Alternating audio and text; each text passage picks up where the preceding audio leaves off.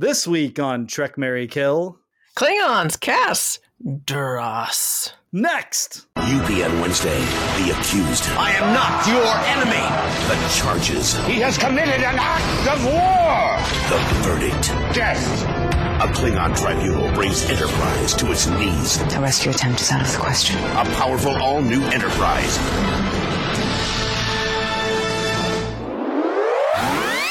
Trek, Marry, Kill.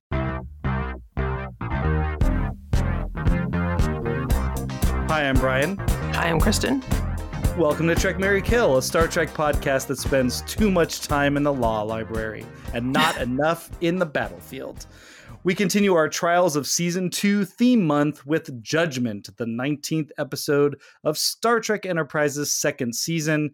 It aired on the United Paramount Network April 9th, 2003. So this is the 20th anniversary of this lauded episode, right? No, I'm just kidding. Teleplay by David A. Goodman from a story by Taylor Elmore and David A. Goodman, directed by James L. Conway.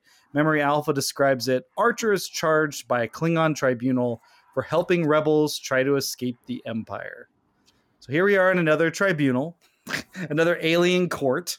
So I guess before we get into the particulars of the episode, I just want to run a couple things by the audience here. David A. Goodman, who was on staff for the show, got to start writing sitcoms. His first show was Golden Girls. Oh, amazing. And he is basically a big comedy writer, but he has always been a huge Star Trek fan. And for now 20 years almost, he's been one of the executives or like board members for the Writers Guild of America. He was on the board for WGA West. He was on the board for the last strike in 2008. Am I getting that right? 2007. And then he was the president for this most recent strike. So he contains multitudes. He's a sitcom writer, he's a drama writer. He's written the biographies for Captain Kirk and Jean-Luc Picard, the licensed official biographies, and then like a history of the Federation. Just a massive Trekkie, and obviously working on the show is a dream come true for him. And then Taylor Elmore worked on Justified, which is based on an Elmore Leonard novel. So it really screws my head to see his name. Because I'm like, is he related to Elmore Leonard? No, he has nothing. Just they share one name, but it's not even the last name. Anyway, but he dropped out of high school in the early 90s to play in some grunge bands, and then he just turned his attention to screenwriting. And so I just saying that these kind of diverse backgrounds informed the writing of this episode and of this particular second season of Star Trek. Remember, I was very big on, it turns out a lot of the shows in their second season are like, we're out of ideas. We need a courtroom episode. Yeah. And Enterprise was no exception. But this one goes even farther than the other ones because it actually goes even further. Which one? No, farther is distance. This one goes even further than all previous efforts because it takes the entire history of Star Trek up to April of 2003 and says, what if we put all the court episodes into one episode? And so even though you've got David Goodman, who's this creative guy, a big brain, he's very smart, Taylor Elmore, a lot of experience. I guess I'm just saying this because it's like, at the end of the day, this is a Star Trek fan film. What if Captain Archer was in Star Trek 6 instead of and in the Klingon court? Have you ever watched any Star Trek fan films, Kristen? I'm very curious to know. What do you think, Brian? So this is why I'm asking, because I'm like, I can imagine. So at the turn of the century, this is when it really started to gains momentum, sort of, as it became easier for people to produce things on video and also post them on the internet for people to see them. That's when it really did start to kind of begin or flourish, I should say. And so there's a part of me that's like, surely by accident you've run into one, and secondhand embarrassment maybe compelled you to turn it off. Just that kind of thing. Well, I have seen Galaxy Quest, which is a Star Trek fan film. So, but no, okay, absolutely not. Not even by accident. Absolutely, I wouldn't even know where to go to watch something like that. Wait, is this like just people like editing stuff together from existing Star Wars or Star Trek. I keep saying Star Wars. I'm so sorry. How dare you? No, it's like I can't fathom this. That's why I'm like, no, this must be a Star Wars thing. I've seen that. I've seen people do that. All right, so I love Star Trek so much that I'm doing a podcast, which, podcasting, striking while the iron's hot. But you're not getting your neighbors to act in some goofy video. I think they largely started by like those Star Trek groups, the fan groups that was, they go on away team missions, kind of like a LARPing thing, but someone brought a camera. Exactly, and they'll write episodes and all that stuff. Sort of, there's like even more professional versions of that though, like especially a lot of visual effects people. In their spare time, they'll just do Enterprise models, Star Trek models, do Star Trek space battles. So some of these get pretty sophisticated, but like this guy James Cawley, who made a lot of money doing Elvis impersonations. Like I think he started one called Star Trek New Voyages. They've had George Takei in it. They've had Walter Koenig's been on the show reprising their roles and figuring out reasons why they're all old looking now. But DC Fontana wrote an episode. There's it's like a semi-pro situation that happened for a while, and then when J.J. Abrams took over the movie franchise, Paramount realized we must stop all this. The fans who enjoy doing stuff on our behalf, we must stop that. So we must stamp out that joy. But what I'm getting at is in fan films, you see a lot of recycling, if not lines of dialogue and ideas, like whole scenes, characters, siblings of, which is why Discovery was so funny. Spock had a secret sister all along. The Mary Sue kind of stuff, the self-insertion stuff, that all plays in there. And so it was just funny watching this. And I remember watching this episode in college. Now we're talking about Judgment, turning it on. And then I was going to graduate like 6 weeks later after this episode.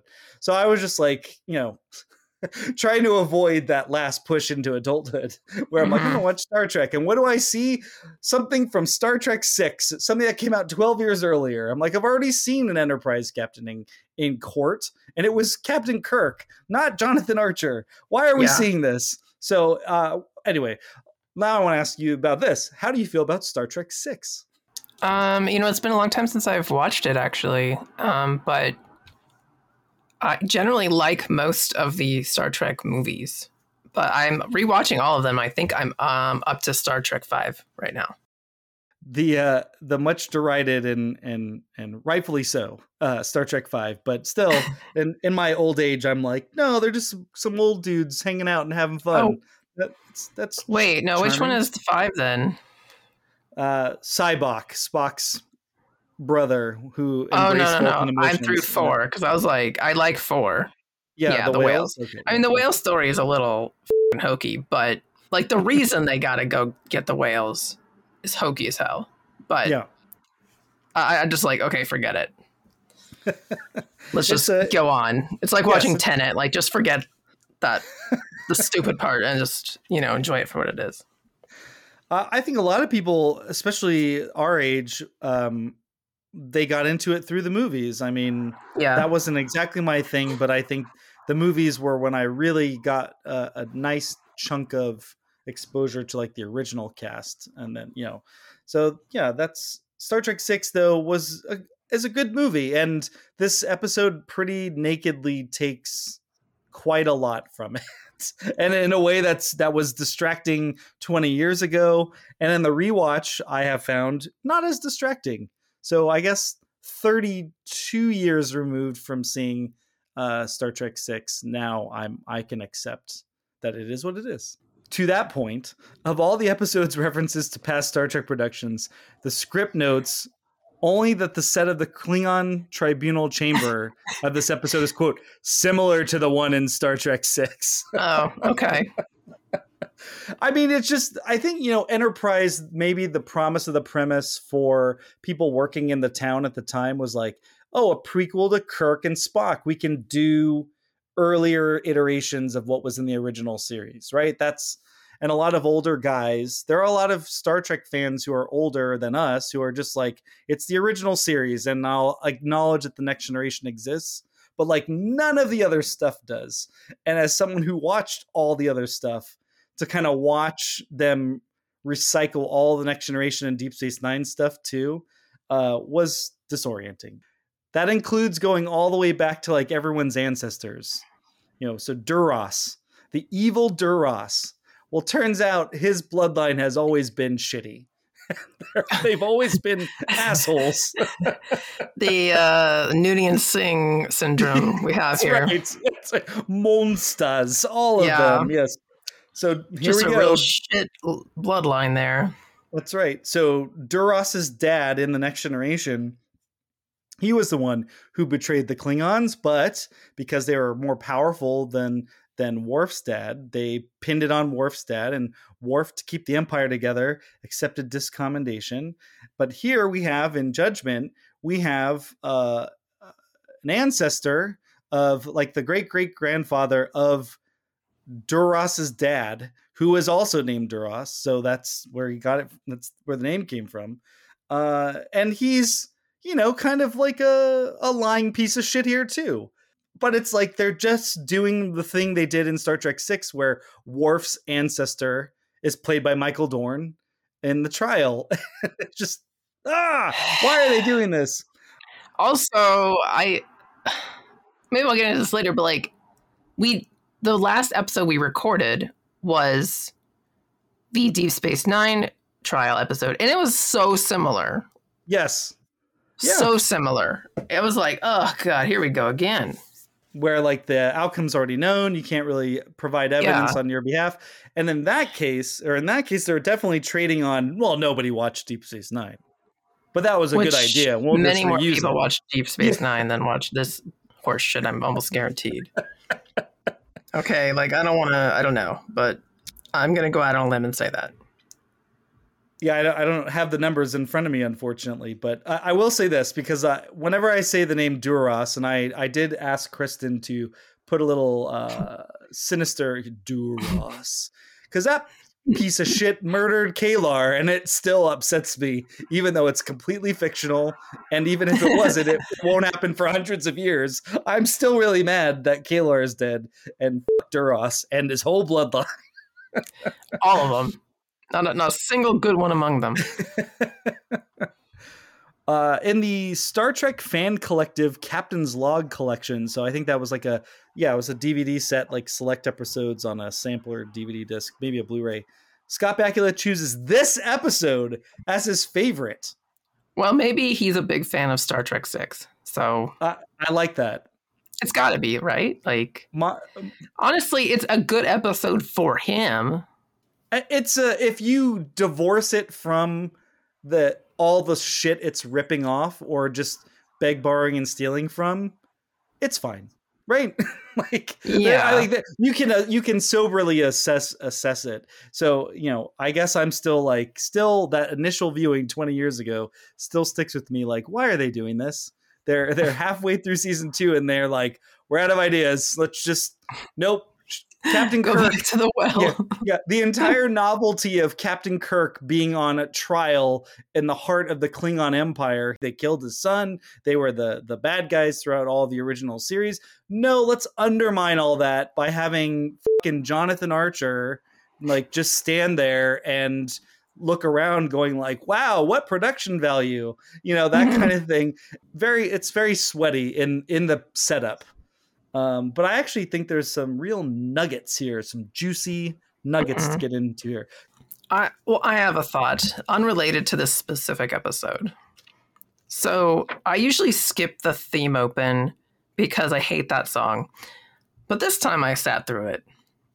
And I noticed that they have a photo or still image or whatever of the Space Shuttle Enterprise, which is a real-life space shuttle. Mm-hmm. However, the Space Shuttle Enterprise was named after the Enterprise in the original series. So what the f*** are we doing here? It was originally going to be called the Constitution, but there was a letter writing campaign by Trekkies, and Gerald Ford said, actually, NASA, I wanted to be called Enterprise. And so they did. And the whole cast of the original series was there at its like unveiling. Although this space shuttle was actually not capable of actual space flight. It was an orbiter, but still, it was the most disheartening thing I've ever read as a burgeoning Star Trek fan. Was like, what? They actually named a space shuttle Enterprise? Why don't they have that? And then I read about the real one. I'm like, it wasn't even in space. Come on. Well, it was really high up there. It was that was the first, I think the first one they had that could go that high. And then they were going to reconfigure it for space flight. But then like, seems like it's just easier to make a new one. It used to be at the Smithsonian, but it's now at some like air museum in New York or whatever. So I have questions. Like, are we in a time loop? What's happening? It's the history of flight, and they're like, let's put up Enterprise. What's it named after? So that was just a little straight thought for me. I was like, wait just a goddamn minute. Because I've seen that photograph of the cast in front of the space shuttle. One of the most 1970s photographs ever taken. Mm-hmm. And I'm like, wait a minute. Well, I mean, I'm so glad you sat through the credits because for some reason I did as well. And it made me think a couple of things. One, it's very hard to have a captivating teaser. You're trying to shock people or hook them in. And they're like, whoa, what's going to happen? He's on trial on the Klingon homeworld. and then the song, which we can't sing, right? Because then we'll have to pay for it. So. Not really. I mean, I couldn't. It is that song gets worse every time I hear it. Not sure that was possible. Sometimes like songs can grow on you. Not that one. Well, I mean, listen, there was some scope in the opening, and they were certainly trying to go for it and sell it real quickly. Like, this is a big deal. What's going on? I think they pretty much did that. Like, even my wife was interested. She's like, whoa. And then as soon as the song started, just her she was like, what's this? Yes. Like, I can't even begin to tell you. Did you tell her the whole story?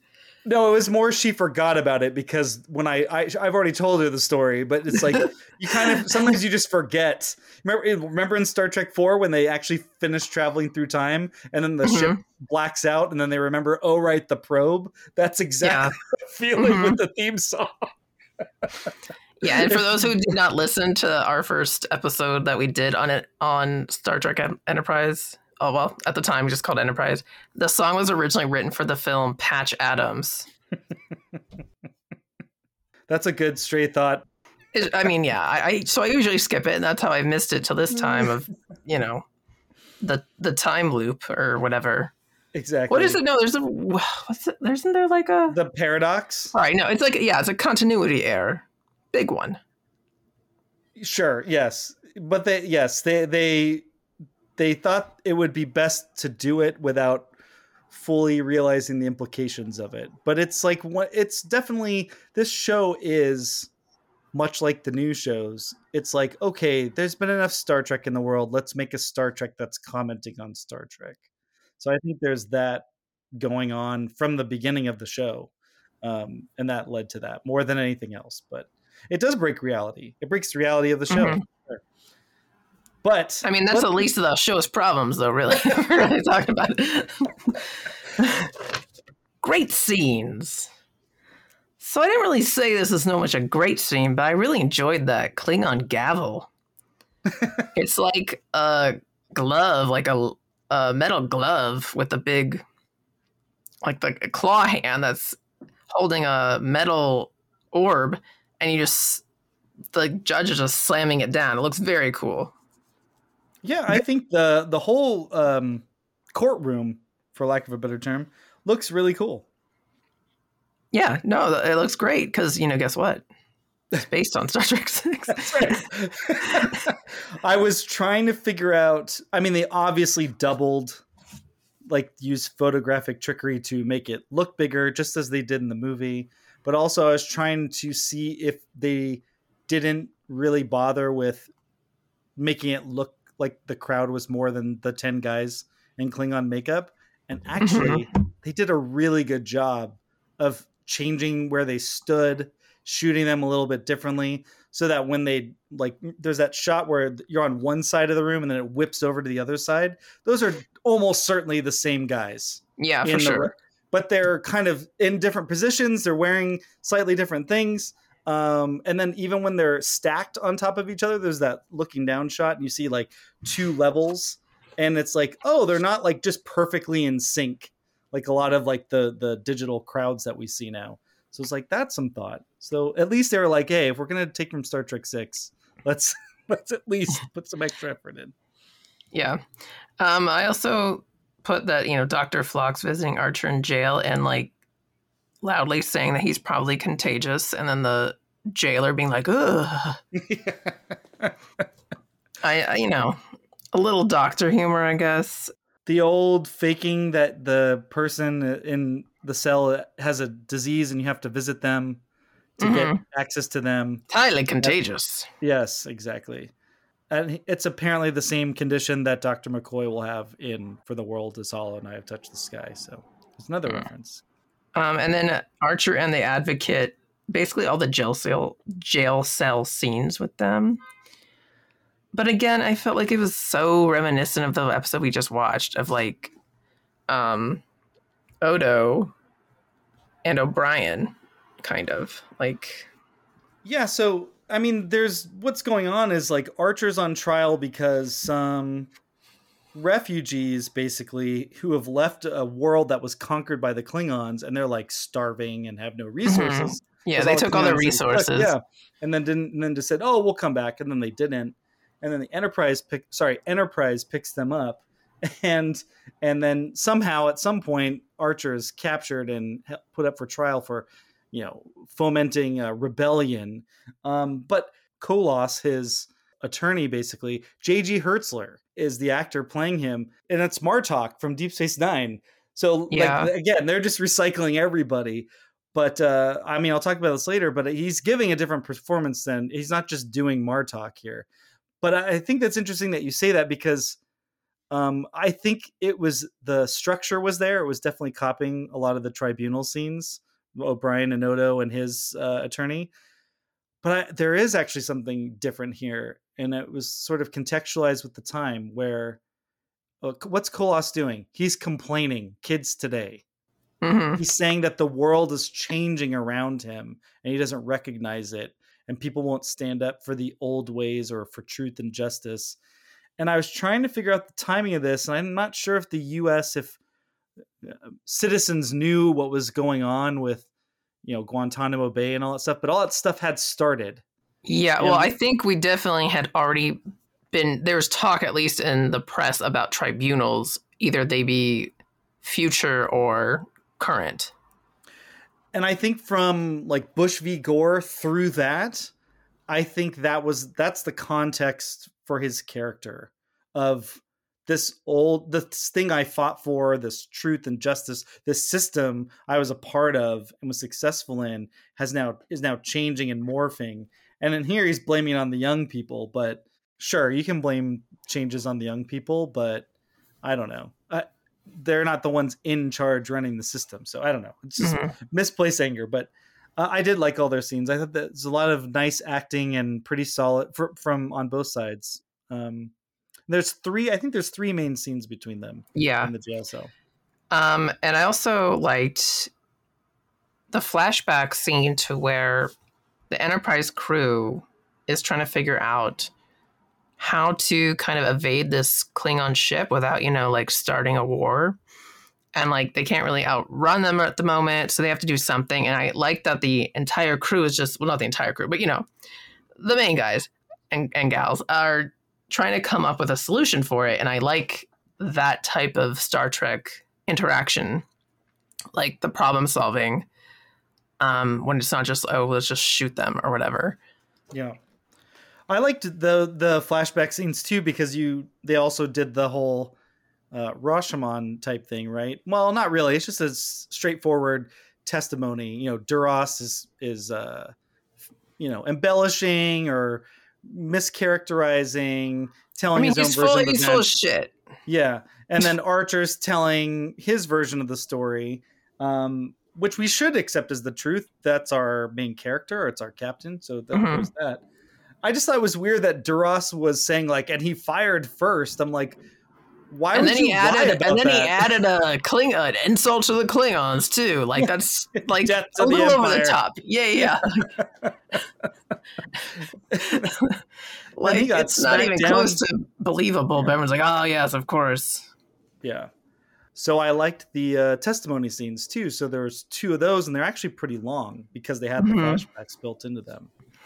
So more and more, Kristen, there's good chunks of the episode I actually kind of like. I thought we're good. I watched this, I don't know, 6 weeks ago or something. Like, I would have been like, okay, yeah.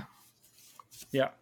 I mean, I wouldn't have been as upset about the Star Trek 6 stuff, but like you had told me this was coming. Like you were telling me for weeks that just to warn you, like this is coming. Like this is just Star Trek 6, and it kind of undermines the whole Kirk on trial from the whole film. So, but yeah, like that's obviously a problem, but like there's things about this episode to like.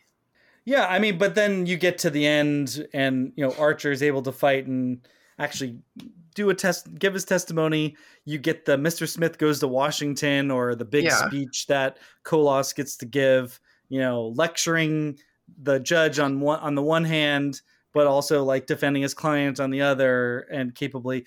But then it goes right down to Star Trek 6, where Archer's even sentenced to life at Rurapente. And it's just like, what? It's just, and then I did like the little wrinkle of like, because Kolos is complaining that he's like, well, you're going to go there for a year too. Yeah. Since you love him. So, but then I just think the air of the episode just gets sucked out of it. Like with the ending when they're in Rurapente, and then Malcolm Reed, the most ineffective British man ever, who's supposed to be this badass security guy, he just waltzes in. Yeah, like through the back door. Yeah, let's go. And I was like, oh, but then there's like guards nearby, and they didn't notice that there's guys just leaving. I can understand that you could pay them all off. I get it. It's just like, but what? I get that you could do that in the abstract, but like in the reality of like, well, what were the stakes of this episode then? Yeah. Because what does any of this matter? All it does is it serves to undermine. Yeah, because it makes it seem like, oh, well, perhaps the Klingons will have some due process, and then it's like, no, you're going to the prison camp, and the only way out is that you escaped in 90 seconds. There's not even like a cool rescue scene. It's just like, no, hey, boss, let's go. And I mean, it undermines. It really feels like a bad fan fiction, fan film thing where it's just like there's no consequences. It raises more questions than it answers. I gotta say this though about the last scene, because I hated the escape. 20 years on, I'm still like, those fucking stairs. Can we talk about the fucking stairs? The ice stairs, I mean. The ice stairs, sure. Just out to the exit. Freedom is right here, fellas. That's right. It was here the whole time. I mean, it looked more imposing and scarier and alien when they shot it in the movie. And even that wasn't like, it was like a complex set that they spent a lot of money on, but it just looked more interesting. But I guess what I'm saying is like 20 years later, my anger has subsided enough, and that I'm not like sitting there going like, this is just Martok. This is all very tired. Like I've seen this guy be a Klingon before. I've heard them talk about Klingon honor and all stuff, but they're not really talking about honor. This isn't like a Worf story. And he's not being Martok. Like he's got a different voice and mannerisms. He's trying to be a different character. And so actually 20 years later, as much as I hate that Archer just gets away and it's like, I was never there. Like Enterprise could just be lifted out of canon and it wouldn't matter. I love his thing of like, hey, Archer, you have reignited my passion for our system, for justice. And I got a win out of this because you kind of pushed me, and I could see that I still got some game. So the reason why most of the people die here so quickly is they have nothing to live for on the outside. Well, I do. And so I actually really liked that ending. I really, even though it's so stupid. It's like, why couldn't he just go? Like, there's like a version like, what if Kolos just goes to Repente, and then Archer is like, well, I'm here to get you out of here. You save me and I'm going to rescue you. And he's like, no, I got to serve my sentence, man. That might have been made a little bit more sense. I don't know. But like, it just was so stupid that Archer was sentenced, because then we see Kirk sentenced, and it's just like, well, then none of this matters. It's all silly season stuff. And like, there's not going to be any repercussions of, oh, hey, what happened to that human? What happened to him? Oh, he escaped? That's right. So we're watching these all out of order, and the Expanse, the episode that we did, that was picking up on this. Like, that's why they're after Archer. But like, it still is like, that's a bigger issue. Like, this guy he went through their justice system and was tried, and then like, oh, he just escaped. Like, that's gonna cause very easily. Yeah, it's gonna cause an incident with the Klingons, you would think. I gotta point out a couple of things though, Kristen. You got a lot of what you were hoping for in this theme month. Guilty. Yeah, so much guilty. A lot of gavel, like dink dink. The claw gavel. Oh, another thing I want to point out is what Discovery really. I don't know. I'm not trying to take a crap on Discovery, but I think the most interesting part of the Klingon conflict that they just ignored. The show's called Discovery, and I promise I'm going to tie this into Enterprise. You've got a show called Discovery, so it's about a ship that's on the edge discovering new worlds. Well, what if it was a build up to the Klingon War instead of just happening in the first episode because Michael Burnham commits mutiny? It's like every planet, it's like a race to get to these planets before the Klingons arrive and like kill everybody and like destroy the natural habitats or all the scientific wonders and just conquer. That's what the Klingons do. Like, that is very interesting to me. And then they don't take care of their own people. It's almost like that Frank Wilhoit quote, the political scientist: conservatism consists of exactly one proposition. There must be in-groups whom the law protects but does not bind, alongside out-groups whom the law binds but does not protect. So these people that have been conquered, they have no rights, but they have to follow all the rules. And I like all that stuff, like Discovery doesn't get into. I did appreciate that of all the callbacks that are in this episode, it harkens back to Errand of Mercy, where Kirk is trying to explain to the Organians, like, this is what the Klingons do. They install like a governor, and he kills people to get them all in line. And it's like just a bunch of death and destruction. So I appreciated that, because that is the part of the, like, how does being a Klingon work? How does the Empire work? And we got a glimpse into that. And I thought that was a nice side of that conflict. Best Trek tropes. My first one is the Klingon prison food having fur on it. So it looks like a penis and testicles when, like a really gross one, like when Archer picks it up to eat it and it's got like fur and weird spots. Just the trope of Klingons eat weird shit, eat and drink weird shit is, I'm glad that's consistent. And I think like that's like a fun prop thing to do too. They're like, let's make something that looks really fucking gross. He's told that that's Targ, which I thought the Targs were dogs. So basically they're feeding him Klingon dogs. Delicious. Yeah. I have answering a distress call. Because this is the purest form where they're answering, people who have no food, and like you see them and they look like skeletons, like they're so impoverished and nutrients. Yeah, they're in bad shape. They're in really bad shape, and I think it was a good job to sell it. Like two crew members carrying one in each under like one arm. Yep. And they really go for like. They're going to double up. They're going to start bunk buddies on the Enterprise while they transport them, like make room for them. It really, I think in a very short amount of time, shows how bad that situation is for those aliens. I love Archer's self-righteousness being called out, but basically Archer's self-righteousness as a Trek trope. I feel like when you're a Star Trek captain, the self-righteousness has to be I mean, how else are you going to command? So, Yeah. you have to have it.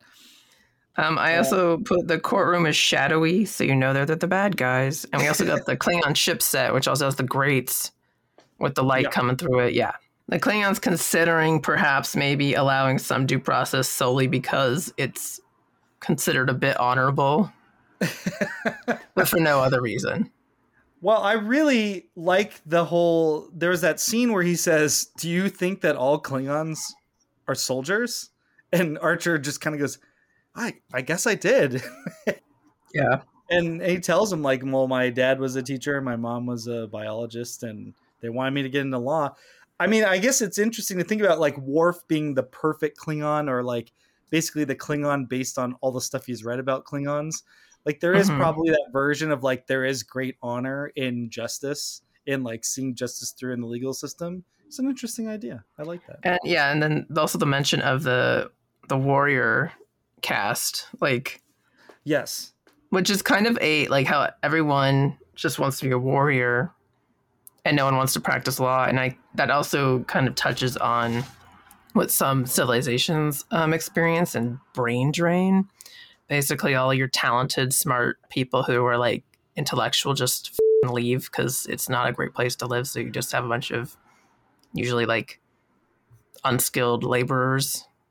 So there's a lot of countries that are going through that right now.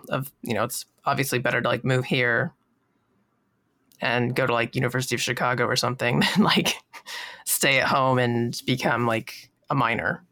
Yeah. If you like have any talent to get out. He really was like, kids these days, they're just killing for clout. Yeah. Kind of how it felt. Yeah. Oh, this is the only way to be honorable now is you got to kill somebody. And yeah. I also have a Klingon blood wine. Yeah. So it's strong. Although Archer takes it like a champ. Right. There's a part of me with blood wine where it's like it got used so much with Deep Space Nine that I feel like this was almost a missed opportunity in that scene where it was like, here, have some wine. And then he goes, what kind of wine is it? Because it's almost like French fries in a way, or like, you know what I mean? We just say like, what kind of blood? Yeah. Don't worry about it. Yeah, exactly. It doesn't matter. It's a term of art. It's not actual. Yeah. Yeah. Do you have any more? No, I'm good. Okay. Worst Trek tropes. No women at court. Yes. Don't care for that. I know. I mean, I'm not even is sure it fully necessary? I'm not even sure if you have to go to like if they made it today, there would be women in the court. Like we've done the Strange New Worlds one. It was basically all women, but I think even just like a different showrunner or a different executive team, there would have been a woman in this courtroom. It's weird that there's not. It's so weird. Like even like a bailiff or something. Like no ladies. The judge, like it's very strange. At all. Like is that supposed to be like a cultural thing for Klingons? Like women can't go to the courthouse. I mean, it seems weird that would be the case. It's weird. It stands out. I don't know. It sticks out like a sore thumb because it just really seems like it's just dudes for most of the episode. There's so few women on screen at any point. Yeah. Any other worst Trek tropes? No, I mean, come on. It's, a recycled storyline. That's what I had. Recycling story elements, the battle with the Klingons even, where they ignite the plasma in the ring of that planet to get away. That felt a little bit like the battle between the Excelsior and Kang in Voyager's Timeless, where we find out that Tuvok was actually on the Excelsior when Sulu was in Star Trek VI, ironically. And Sulu had it in his head to go on a rescue mission to try to get Kirk and McCoy out of Urapente before the Enterprise did, or something like that. And they fight a Klingon ship and they ignite something to disable the Klingon cruiser and get away. So you've got all these little incursions going on that are like extended universe kind of stuff. Yeah. And it all just makes it seem silly. It's like, you're the main show. You don't have to do the fan fiction side stories that don't matter. All the overt, I put the emphasis on the blood wine, the targ meat, like the pain sticks, and right down to like the theatricality of the prosecutor suggesting vaguely Christopher Plummer's performance as General Chang. Remember, don't wait for the translation. Answer me now. He's just doing, which I know is a quote from like I think the Nuremberg trials, but it's like, it's like Christopher Plummer was very big in theatrical. Like, well, we want the same energy here. And it's just like, there's just it's so stale. Yeah. Most of its time quality. We've already mentioned the tribunals, but I feel like that was very on the tip of everyone's tongue. Like, it was coming. Like, right? Like, I was like, oh yeah, we're going to have a tribunal for some of these war criminals, even though they were just going to kill them. So. Yes, exactly. And like the ones who got tribunals are like people who like, I don't know, live next door to somebody who maybe was a suspect of something and have been were detained for like 20 years. But I also put the special effects being TV quality. There used to be a difference between movie quality and TV quality special effects. This one has TV quality special effects. But however, some of those Klingon establishing shots were pretty good.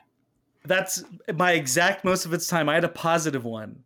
Yeah. That was my exact one. I'm like, their Repente was great. Yeah. I think it's just easier to do ice sheets. Yeah, for landscapes. Like that makes sense that you're just one color and you have to adjust the lighting. But then they even had the like Klingon building and all that stuff. Yeah, like the courtroom or whatever. But even Repente, I was like, hey. They had like a lens flare from the sun glinting off the ice, and it was real. And it was. It was nice compared to what we saw in the 9/11 episode. Oof. Yes, yeah, that was like the season stuff. Yeah, but yeah, there's some TV quality stuff like with the ships and everything. I mean, it didn't look bad. It's just there used to be a difference. It's so weird that I can't remember us being this much in sync because I think most of its times I get real bratty and complain, but TV quality VFX, but like they looked great. But the wigs, this is not like an insult. It's just more like, I think the wigs were of its time for sure. Yes. I think I mentioned this before. Like this was the Star Trek show that made the transition from film to digital, and like a high resolution. And so I think the makeup prosthetic stuff hadn't yet quite caught up. I think halfway through season 2, which is where this episode is, it was getting better, but I think they had a lot of issues in that earlier transition. So, but the wigs just like stand out of like, that's nowhere near real hair. So, like not even close. And it's a little bit better than Party City quality. But it's like kind of crummy wig shop quality. Like it's a wig shop. They sell wigs, but it's not. These aren't the premium. These aren't the $10,000 wigs.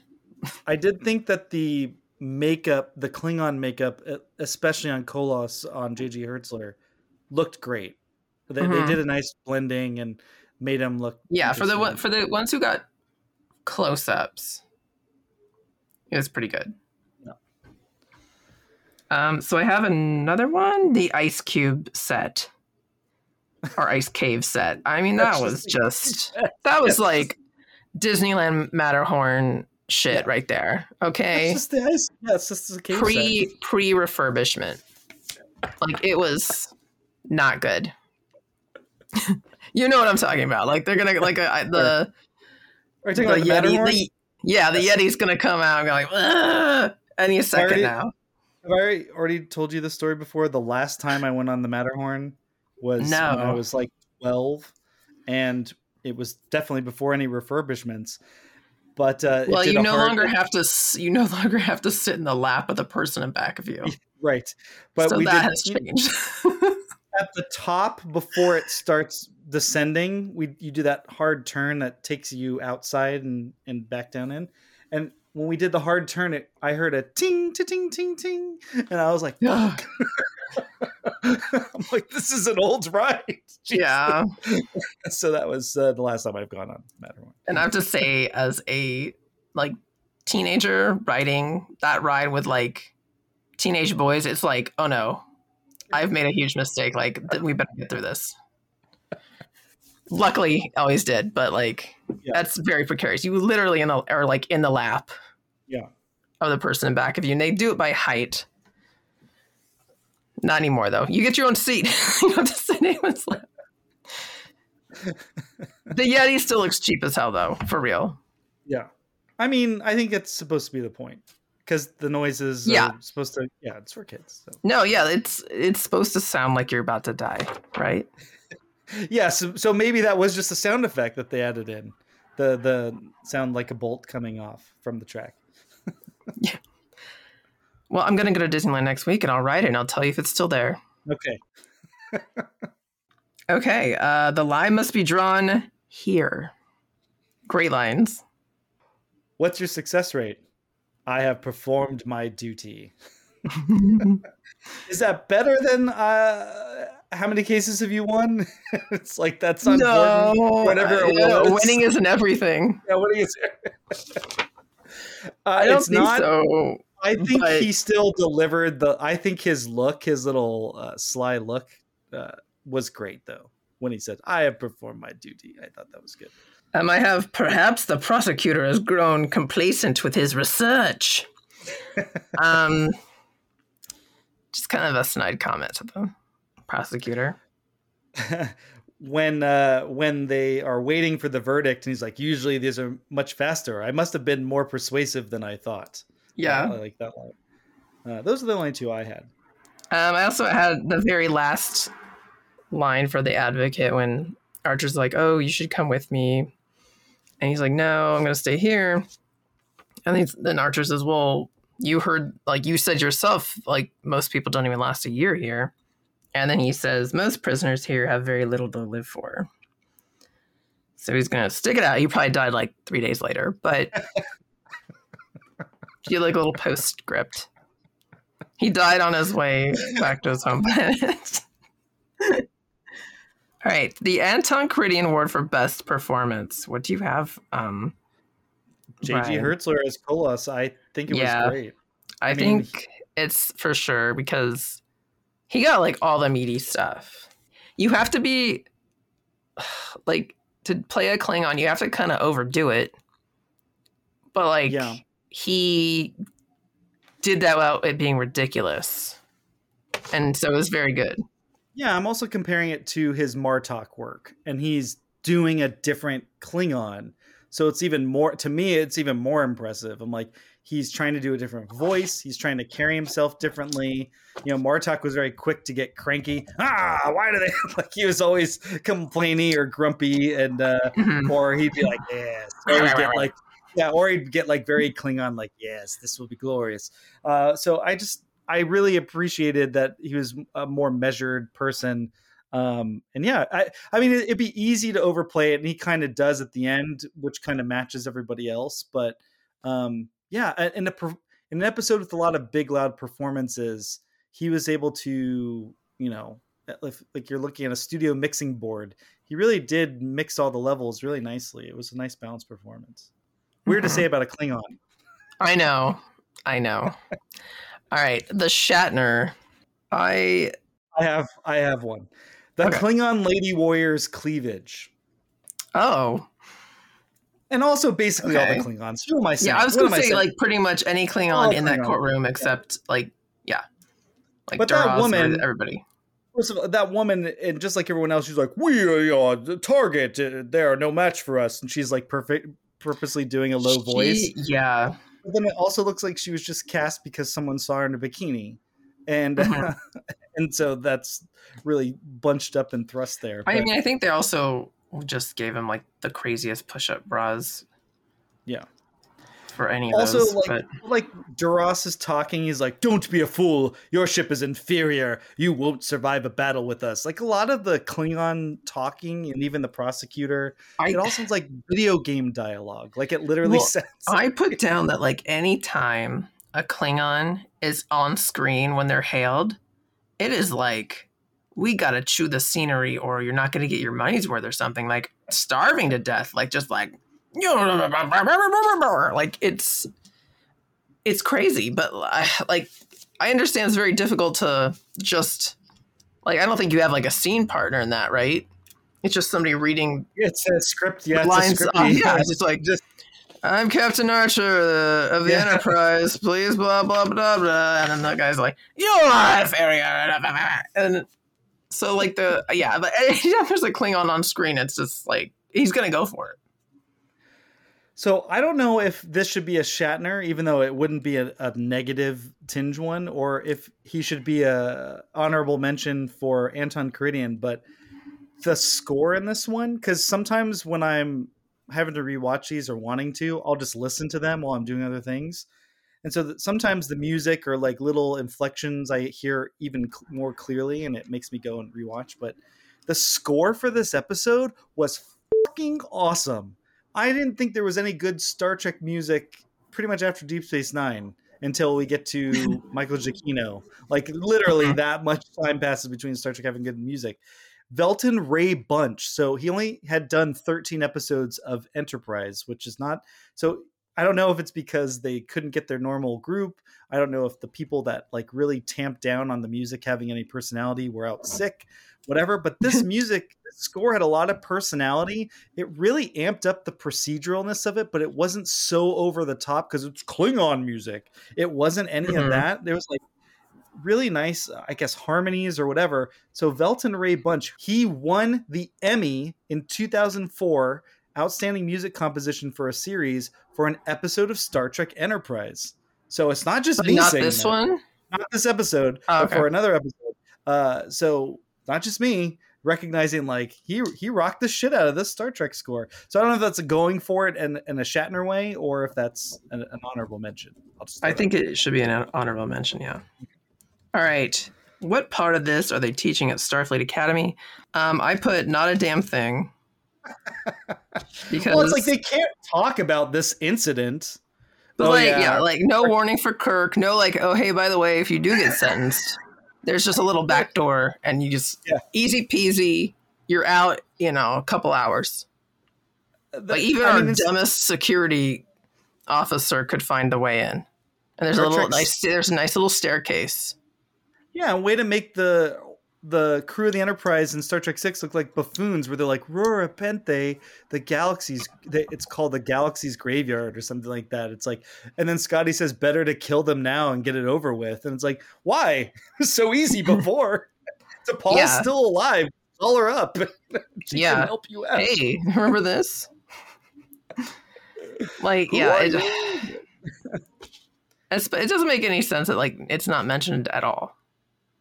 Well, I mean, it's like just even like someone of like understand it not being taught in the first year. Do you think that's some like classified information that you like let certain people in on, like the nukes or whatever, or the alien stuff, like the Area 51 stuff. Like, I mean, you'd think Kirk is high enough to be like, hey, just in case it comes up. Yeah, we had a captain once who was on trial with the Klingons, and here's how it went. I mean, this just lends credence to my emotional thought that Enterprise can be ignored. That doesn't have to be canon. Even though you said, it's the only one that's actually canon. I mean, somehow in these new iterations, it's the only one that's actually been canonized. Because even Next Generation's been messed around with Picard and all that stuff. But like, because future guys in the pilot, they're already saying like, hey, listen, there's a time war going on. Like that kind of gives you the leeway to say like, take it or leave it. Did a Captain Archer exist? Yes. Did all these adventures happen? Maybe not necessarily. That seems like a middle ground for me. Especially when you have episodes like this. Yeah. Could this episode have been hornier and would that have made it better? I mean, we could have got like some prison sex or something, I guess. We could have gotten into like what really happens at the Klingon prison. I guess I thought if you're going to rip off all your other Star Trek court episodes, why not make the judge like Kolos's ex, like in Measure of a Man? Man or woman. I mean, if they don't want to, if they're that dead set against casting a woman, I don't care. But just like give us a little tension there, or the prosecutor. They're so dead set against casting a woman that they'd be like, "Well, let's just make him gay." in 2003. Probably not. No. Yeah, I'm having a hard time believing that one because it was like politically at the time, like you had like I don't know if it was quite yet, but we were like very close to many states just like outlawing same-sex marriage. Like we were just like a few years away from that. But I mean, like LA law, Boston legal, it was in the air. Like, oh, the idea, Ally McBeal, like it's in the air. Like the prosecutor could have been a woman, you know, and that's my wife or something. Like it doesn't matter. It's like that's the only angle I could see for this episode having been hornier. I'm dying for the gay Klingon backstory. Dying. This is the problem with all the new stuff. It's like you're finding all these, you're not really finding any nooks and crannies. You're just constantly recontextualizing stuff to modernize it. And it's like, why not give us the gay Klingon couple? Let's find out what's going on there. like the gayest Star Trek has been is like giving Sulu a male partner in the movies, right? Well, Star Trek and Discovery. then like no. And then there's Discovery. And then there's the mention in Strange New Worlds of when Deborah the Nebula is and the little girl is rewriting the story that like two of the like female characters reference their intimate relationship. Yeah, but there's Stamets and not even real, Culber, and that's that's like the big couple in Discovery there, and actually played by two gay men. So that's it's that's the other thing. It's like whenever Star Trek would give some representation, usually it's just like, oh, Terry Farrell's kissing a woman for a scene, and that's it. Yeah, but about being horny, I guess would it have made it better? No, why not? I think this episode was as good as it could have been. Well, if it went full gay, it would be like the best Star Trek episode ever. Let's be real. That's why no one ever mentioned it at the Academy. Let's move on. All right, so Trek, marry, or kill, Brian. 20 years ago, me might feel betrayed by this, but I'm going to say a Trek and barely. Yeah. Perhaps counterintuitively. I think in a vacuum, it's not a bad episode at all. It had enjoyable parts to it. In fact, in a vacuum, it's actually, I would say, it's one of the better good. Enterprise episodes that I've seen anyway. David A. Goodman said that he was really happy with this one, even though he got a lot of complaints and a lot of shit for it. And it's probably for all the reasons we said. It's like, not gay enough. All right. That's it. Yeah, I guess I'll write the guy a letter now and be like, I just didn't think it was gay enough. That was my one complaint. You know what that episode's real problem was, David Goodman?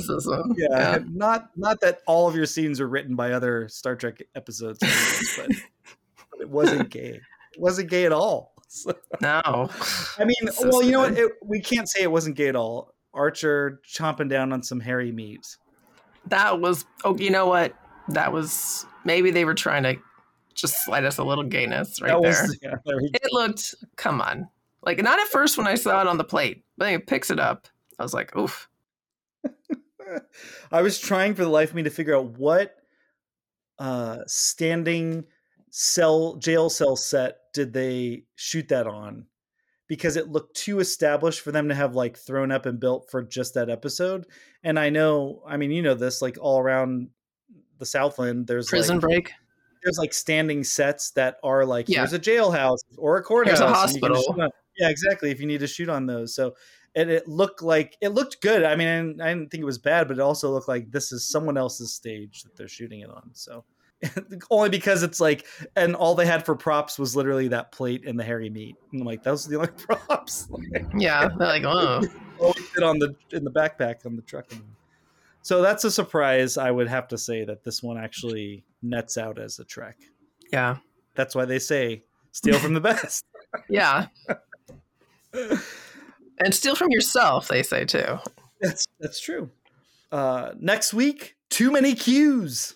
I'll be joined by Kat Spada of Feminist Frequency Radio to discuss Death Wish from Star Trek Voyager's second season. Q seeks asylum on Voyager. But wait a minute. that's not John Delancey's Q until the John Delancey Q shows up and Riker's there for some reason. What? Don't forget to check out the animated specials we're doing every month as well. On Friday, so next week, in addition to Death Wish, we're going to have another bonus where we play Check, Marry, Kill with 2 animated episodes. And as of this recording, I don't know which ones they're going to be. So we'll find out together. Oh. I may or may not be on those. I don't even know. I've lost track of the schedule already. I don't know. Yeah. You so could be. If I'm not on there, sorry. Or maybe you don't like me and you're only going to the ones I'm not on, which is fine. All the demographics and all the feedback I get is like, if it was just Kristen, that would be good too. So just me talking to myself. If Brian were here, this would suck. So it's good that it's just me. You can just. I always say that. I'm always saying that. I was like, I'm having the best time. You know why? No, Brian. That's what you're gonna be saying on the Matterhorn. So. Like, wee. Yeah. This is so much more fun because Brian's not here. Yeah. All right, so until next week, TMK out. Bye.